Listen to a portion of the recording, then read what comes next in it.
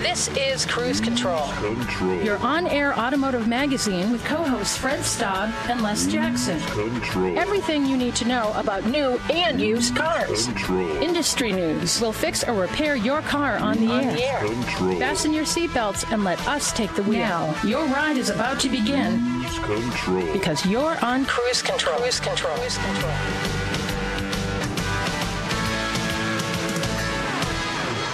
That's right. You are on Cruise Control. Welcome. I'm Fred Staub at the wheel of the crusty, musty Cruise Control van.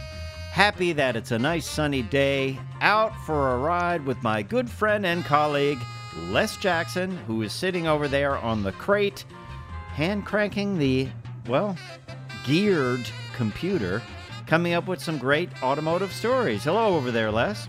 Well, yes, indeed. It's a pleasure to be here, and I think you really enjoy the computer screen, which is actually an Etch-a-Sketch. That's good. Just don't shake it. Don't hit any bumps. It will all disappear. Exactly. Hey, we've got a lot of automotive stories this week. To start off, we're going to talk about VW having big plans to send off its Beetle model. Of course, it's going away, and they're doing some interesting events as a way of sending it off and celebrating it. It's pretty cool, actually. And, hey, does Toyota have plans for a 450 horsepower hybrid pickup truck that gets 30 miles to the gallon? Well, probably so, or we wouldn't talk about it. Who's got a pen? Who's got a pen? Yes, and what will the rising depreciation numbers do to used cars, the used car market? If you're shopping for a used car, it could be your time. Yeah, I think that's just the way to go these days. And over at GM, they're delaying their six-cylinder pickup truck diesel. And Mini has stopped selling manuals, and we'll tell you why. And they're back home again in Indiana for the 103rd running of the Indy 500. Team McLaren never qualified due to a number of flubs and failures. It's kind of sad. We'll actually go through that. And next year, Indy cars are getting a restyle for safety. It's going to make them look sort of like a jet fighter. Wow. And of course, Corvette is the pace car. That's right. The last C7 pace car that we will ever see, right? That is true. And you'll be driving, not at the Indy 500, but later in the show, you'll be driving an at-the-wheel review of the Mitsubishi Outlander SEL. Yeah. It was a great vehicle. Probably wouldn't do well on the Indy 500 track at speed. I mean, if you could drive it around at 60 miles an hour, it'd be fine. Yeah, but they expect you to do about 140. I wouldn't bring it. I think you'd have the wrong tool for that one, Les. Yeah, I think. Well, you'd probably burn it up if you could get it that fast. Yeah. But we're gonna have a review of that great SUV. It's a real value story here. I was surprised, and we'll tell you all about it if you're looking for a compact 3-row SUV. We'll do that when we get rolling on this edition of Cruise Control Radio. Don't forget we're on the web at cruisecontrolradio.com. You can like us on Facebook, follow us on Twitter. It's all there. Check out the podcast edition. Go to cruisecontrolradio.com. It is your gateway to automotive news. Fred Staub, Les Jackson, buckle up because we got a lot to cover. We'll be right back. Cruise Control. And welcome back to Cruise Control Radio. I'm sorry, Les. No problem. I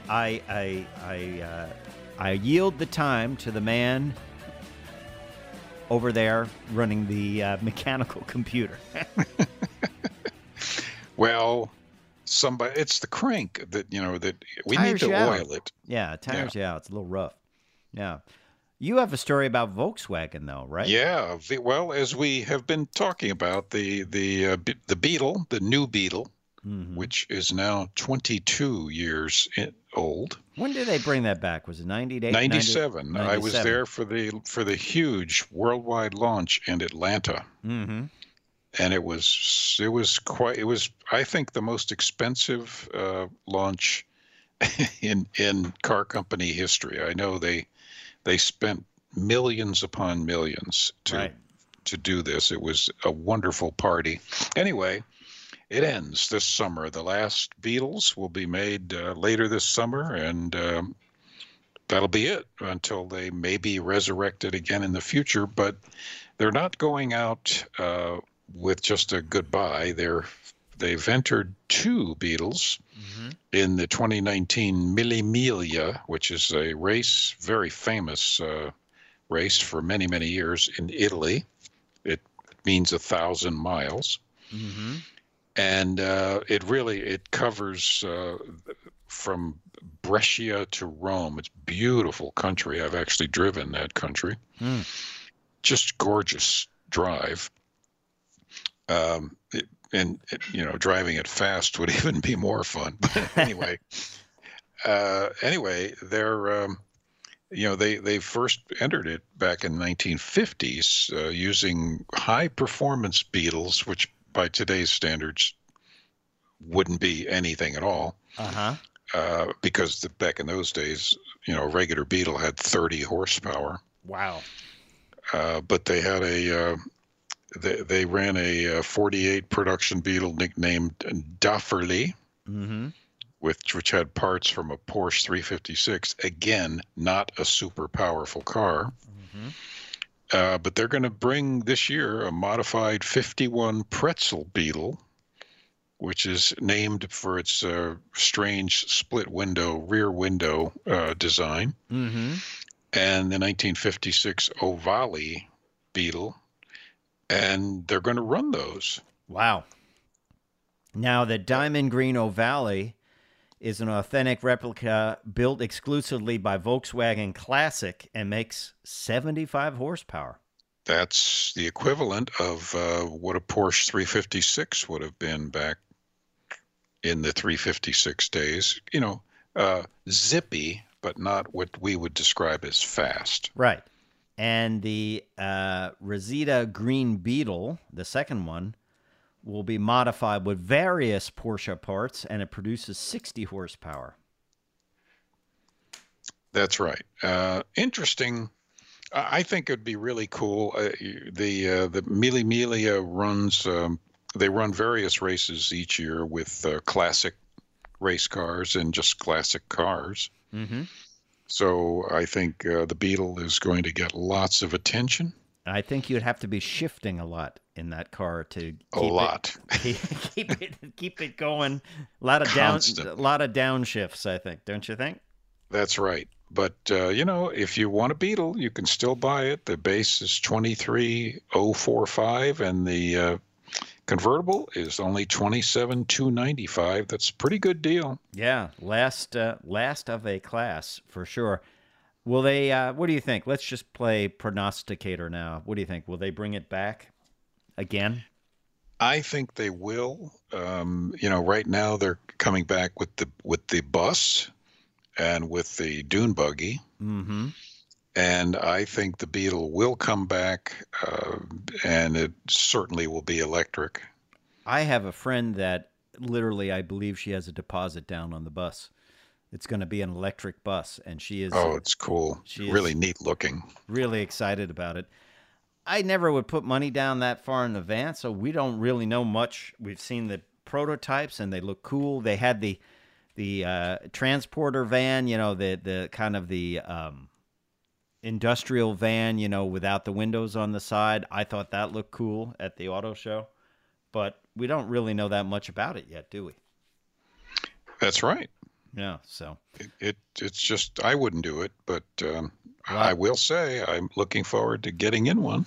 Yeah, absolutely, and hey, what a piece of automotive history. I mean, it started out as the people's car. If you remember, it really had a long history too. I mean, went all through the 60s. It became kind of the hippie car. It was just a good, that's right, good little car, to get around. Well, it was cheap, and it was kind of counterculture. Yeah. Okay, well, when we come back, we're going to talk about used cars and rising depreciation, how that may help you when buying a car. So stay tuned.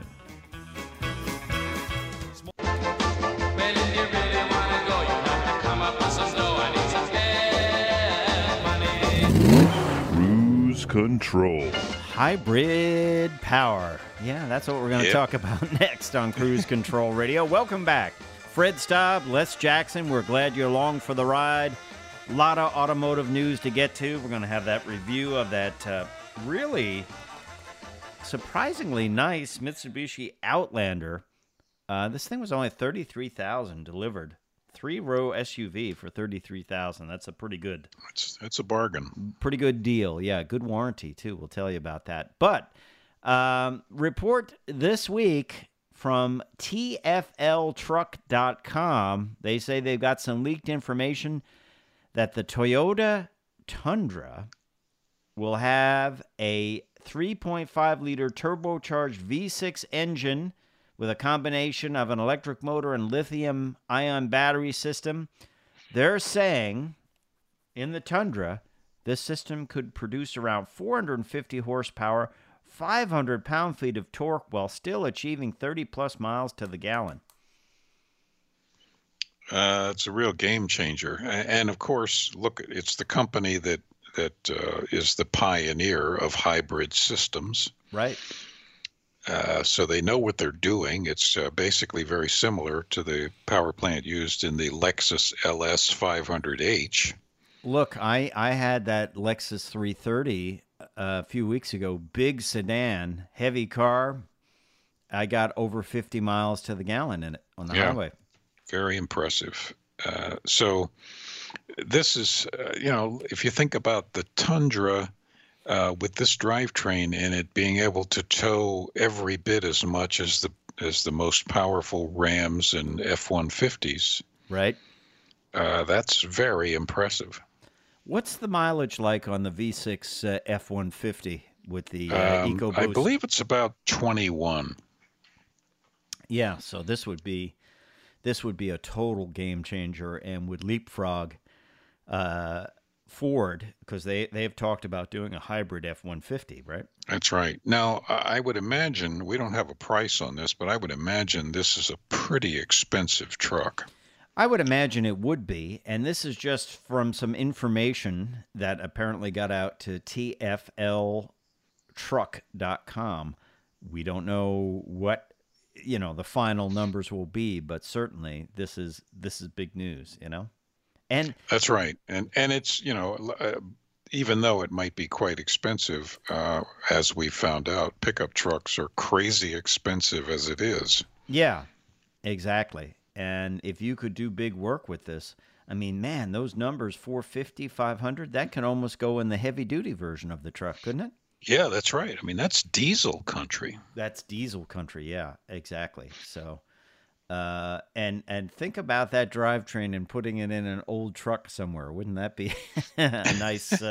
Well, you know what? I wouldn't, because then you have an old truck. Well, I mean, like a classic old truck, like a cab over or something like that. It'd be interesting. Right. But there's that. So we'll see what happens with that. But let's say you're buying. We were talking about pickup trucks costing, $60,000, $70,000. Let's say you want to buy a used vehicle. Well, what's going on with that? Well, used vehicle depreciation is expected to climb this year as factors that have helped it keep at a lower rate in 2018 appear to be petering out. So if depreciation rises, that means they should cost less, right? I would think. Yeah. So according to Anil Goyal, it was from Black Book. They are, of course, that's what sets the price for used cars. Said the 2018, we're kind of at hit a peak at some of these factors that make depreciation very low. Black Book expects the rate, which measures annual depreciation of 2 to 6 year old vehicles, to grow 15% this year. And for residual values and other side of depreciation coin, TrueCar's ALG, which tracks the 1 to 5 year old vehicles, expects a consistent decline of 0.5% annually over the next 3 years. So what does that mean? Now, there's a lot of used cars out there, right? And there's That's right, yeah. both ALG and Black Book say there are about 4 million excess vehicles floating around out there. It should mean a time for deals, right? Yeah, what I don't understand is how did we get to 4 million excess vehicles? Yeah, that is a little weird because not that long ago they were saying people were holding on to their vehicles for 11 years, 12 years, remember? Yeah. And around 20, the mid-teens, let's say. And then, of course, there was that changeover. Now, we're not talking about those vehicles. They're old vehicles. When we talk about used vehicles, we're talking about 6 years old at the oldest, right? That's right. Now, maybe it has a little bit to do with the scrap factor, because currently the industry's selling 16 to 17 million new cars every year, but only 11 million are being scrapped. Mm-hmm. Okay. So that means 5 million extra cars every year are on the roads. Yep. I think the deals here are in sedans, though. I think there's a lot of course. Heck, you could probably get a new sedan for the price of a used sedan, right? Yes, I think so. Yeah. So it should go well. Now, I think pickup trucks are still going to hold their value. Big pickup trucks, right? Full-size pickup truck. Until gas goes to $5 a gallon. How about mid-sized luxury cars? Can you pick up a great used Lexus, let's say, for... Oh, man, I would think so. Uh-huh. So, interesting. It's just another thing to think about when you go out to buy a vehicle. I mean, there's plenty of used vehicles out there. You buy from a certified place, you could get yourself a great deal. And now we're getting to the point where some of the vehicles actually the used vehicles do have crash mitigation and things like that. The technologies have been out there for a couple of years. So you may start to encounter 3-year-old cars with these technologies, right? The advanced safety technology. Yeah, that's right. Yeah, I wouldn't have a problem with buying a 3-year-old car right now because it's more than likely going to have adaptive cruise control and blind spot monitoring. Mm-hmm. Sure. And those are the biggies. Yeah. Big news at a Chevy dealership, Jefferson City, Missouri, last direct hit by a tornado, 750 vehicles destroyed. Wow. They were thrown around like matchbox cars. This is Riley Chevrolet and Riley Toyota. They posted that they will be closed to all public employees until further notice. What a devastating loss to them, huh? Well, that storm ran itself right across the East Coast and hit here in D.C. on Thursday afternoon, 67-mile-an-hour winds. Wow.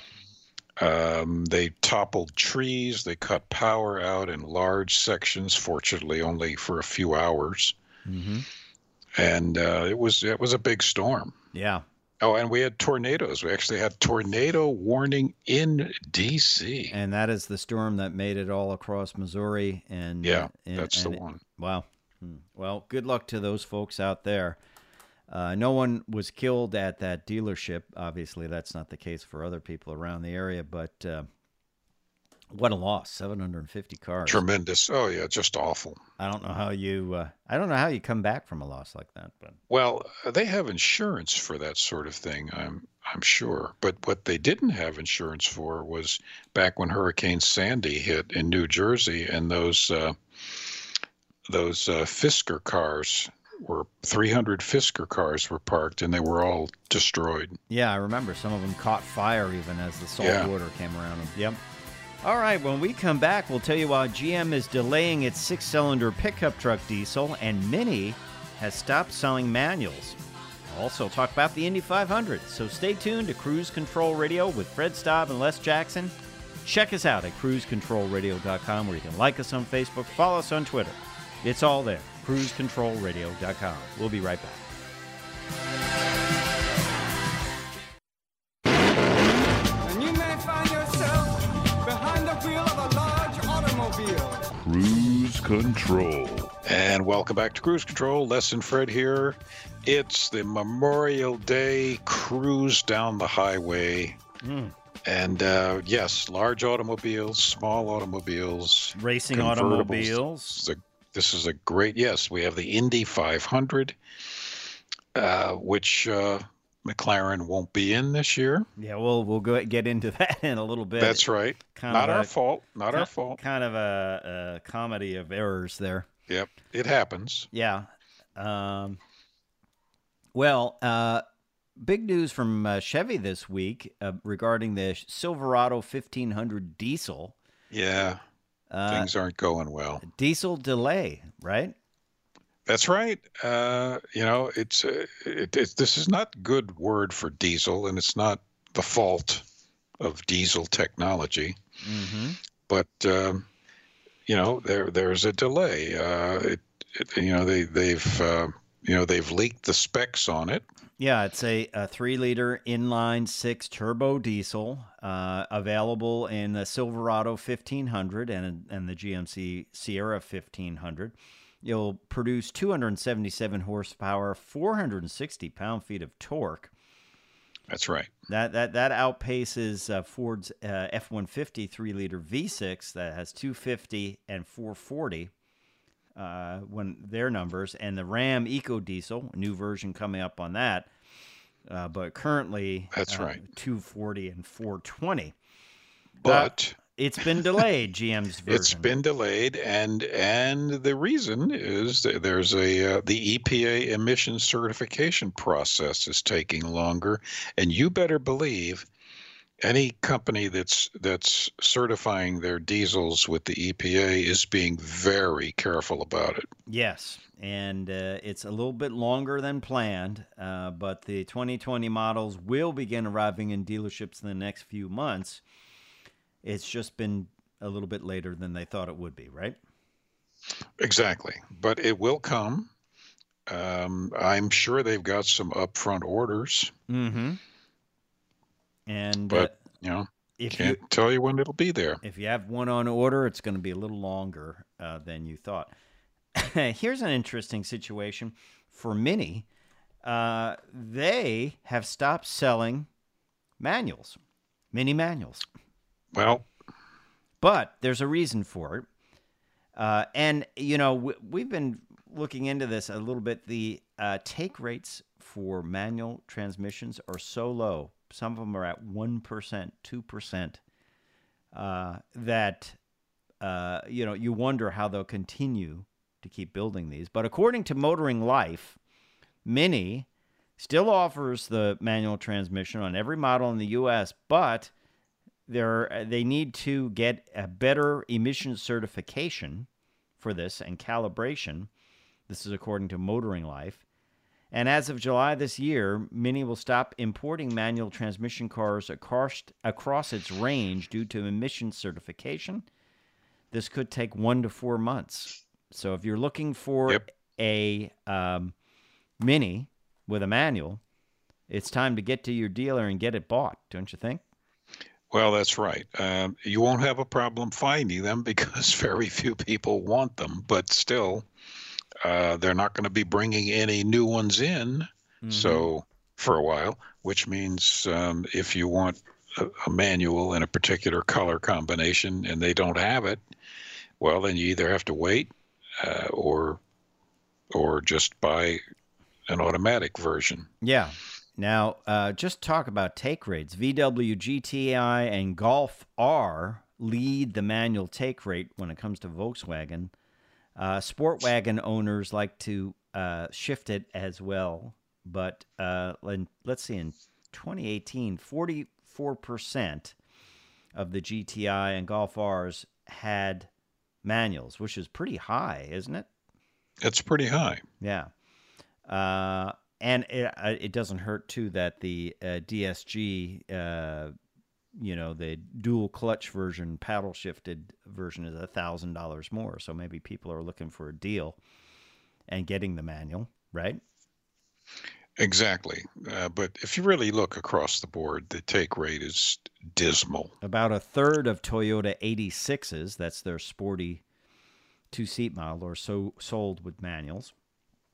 And 28% of the sport wagons, including all tracks, have a manual. That's a little surprising. That's very surprising. Yeah.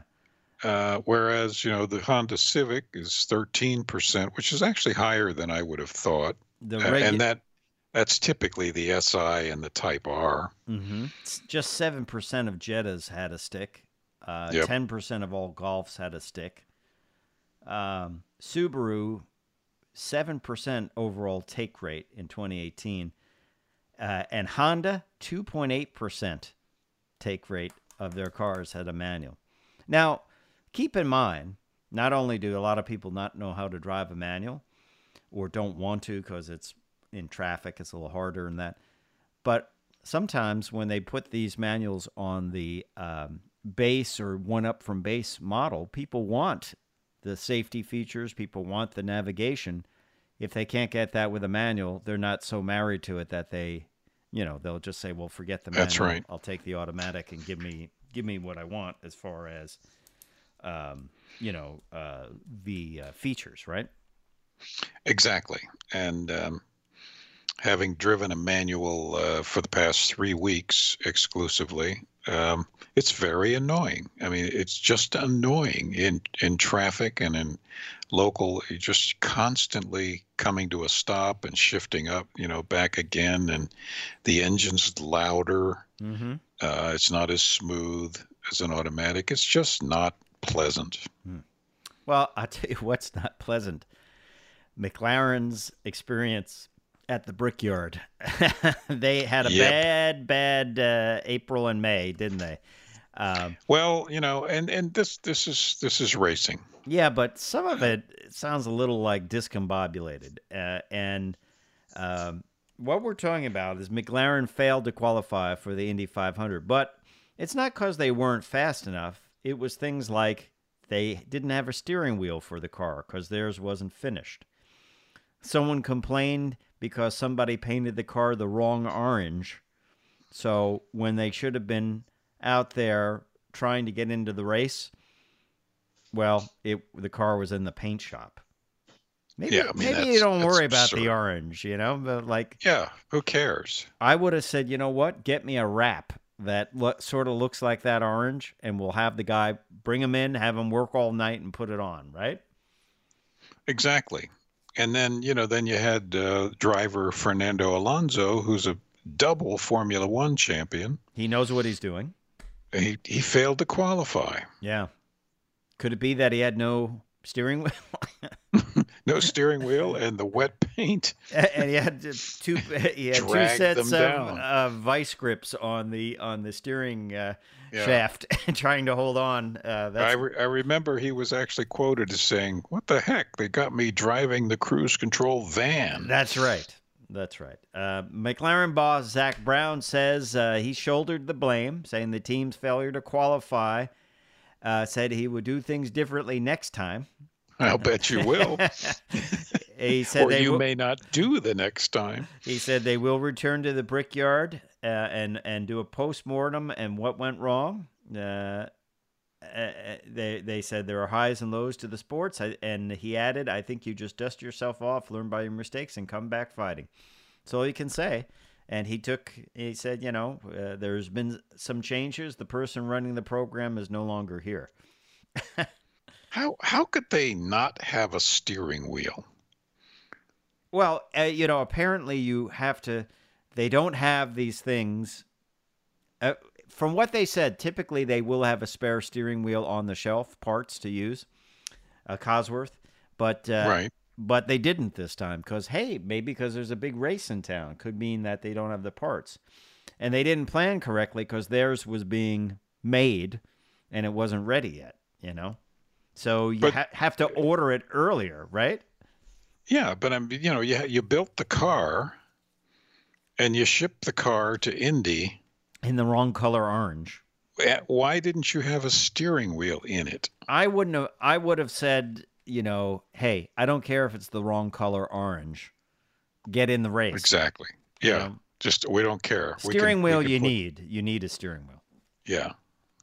That you have to work on. Say, you do, what do they call that? Triage. What's most important? Having a steering wheel is most important.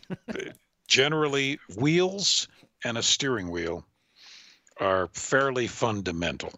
I would say I wonder, could you get the car into the field and then spray it? How about that? Frankly, as far as the color goes, I would have taken spray cans and just, graffitied the side saying, McLaren, we're here. I think it was orange. It was just the wrong color orange. But. Oh, who cares? So, pretty cool. Pretty cool. Of course, as you mentioned, the C7 Corvette, last trip to the Brickyard as the pace car. What do you want to make a bet the C8 will be pacing it next year? Well, you would have thought that the C8 would have paced it this year. But that's a whole other story. Hey, we won't even get into that. When we come back, we'll have an at-the-wheel review of the Mitsubishi Outlander SEL. So stay tuned to Cruise Control Radio.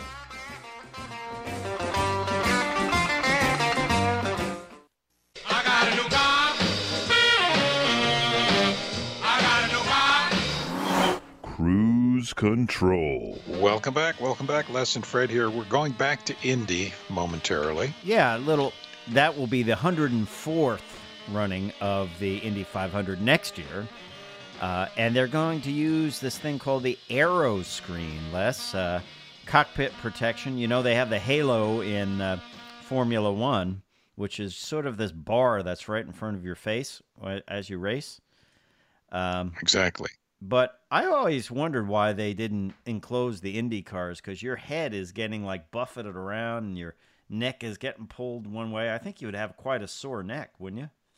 Extremely. And of course, they use the Hans device and other things like that to keep your head straight, but still tremendous stress on your body. Even going around a road course at events with a helmet on, that added weight of a helmet. Of course, these guys all have exotic carbon fiber helmets. Mine's not a carbon fiber helmet, but you could feel it on your neck. It's even that few pounds of weight is different on your neck, on your head, and your neck. And you're feeling, on that basically banked track.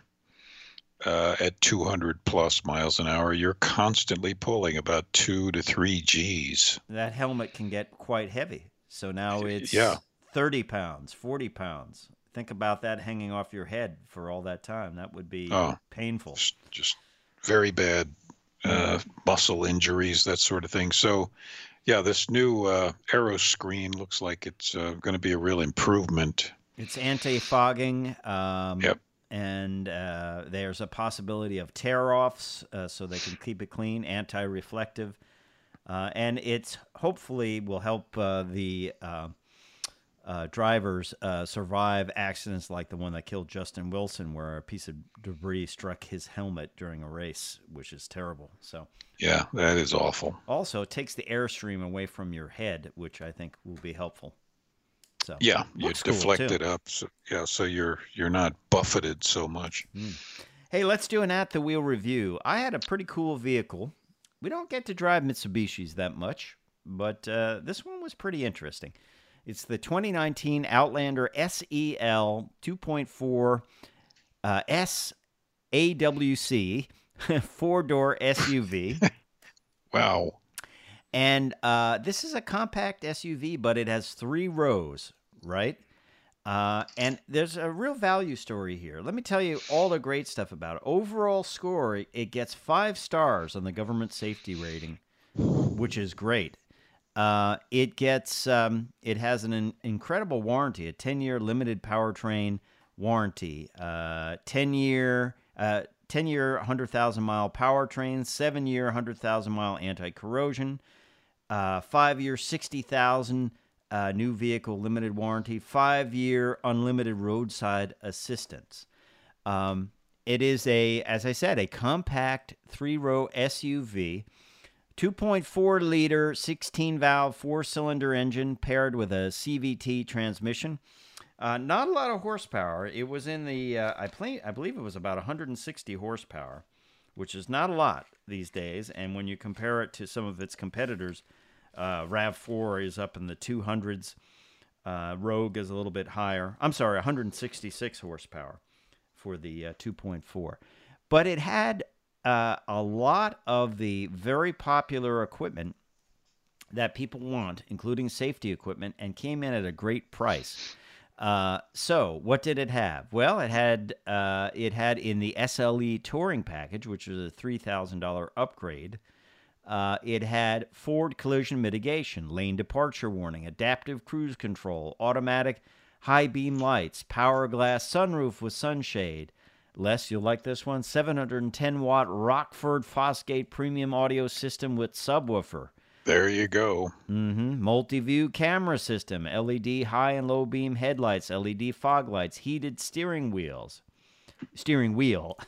McLaren. You could loan that to McLaren. Yeah, I could unbolt it and said, here you go. I had a 7-inch smartphone link display with Apple CarPlay and Android Auto. I used that on the highway. It worked great. It rode well. The CVT was a little. The RPMs got a little high at times on the highway, but nothing terrible. Not super powerful, but not a slug by any means. The third row was a little small, more suited for kids, but that's fine. If you have kids, they would be happy back there. Build quality was nice. You sit a little bit more upright in the vehicle, almost a little more like truck-like. Seems like the console's a little lower than what you're normally used to now. Mileage not bad, 29 on highway, 24 city, 26 combined. And now here's the interesting thing here. The MSRP is $29,095. Total optional equipment that I mentioned brought it up to $3,135. That's including the carpeted mats. So destination, like everywhere, is $995. So total price $33,225. Most of its competitors are in the upper 30s to low 40s. Competitors are like the Rogue, the RAV4, Jeep Cherokee, and the Mazda CX-5. Most of them are easily in the upper 30s to low 40s. And this comes with a tremendous amount of safety equipment. It gets the government 5-star ratings. Style-wise, it's been freshened in the front for this year. And I think it's a good value if you're looking for a 3-row SUV, all-wheel drive. Ours was in a very attractive rally red metallic with beige interior. I think it's something to think about here because it's a real value proposition. I just went on and I thought, well, where are there enough dealers, Mitsubishi dealers? Mitsubishi has done a lot of work getting more dealers out there.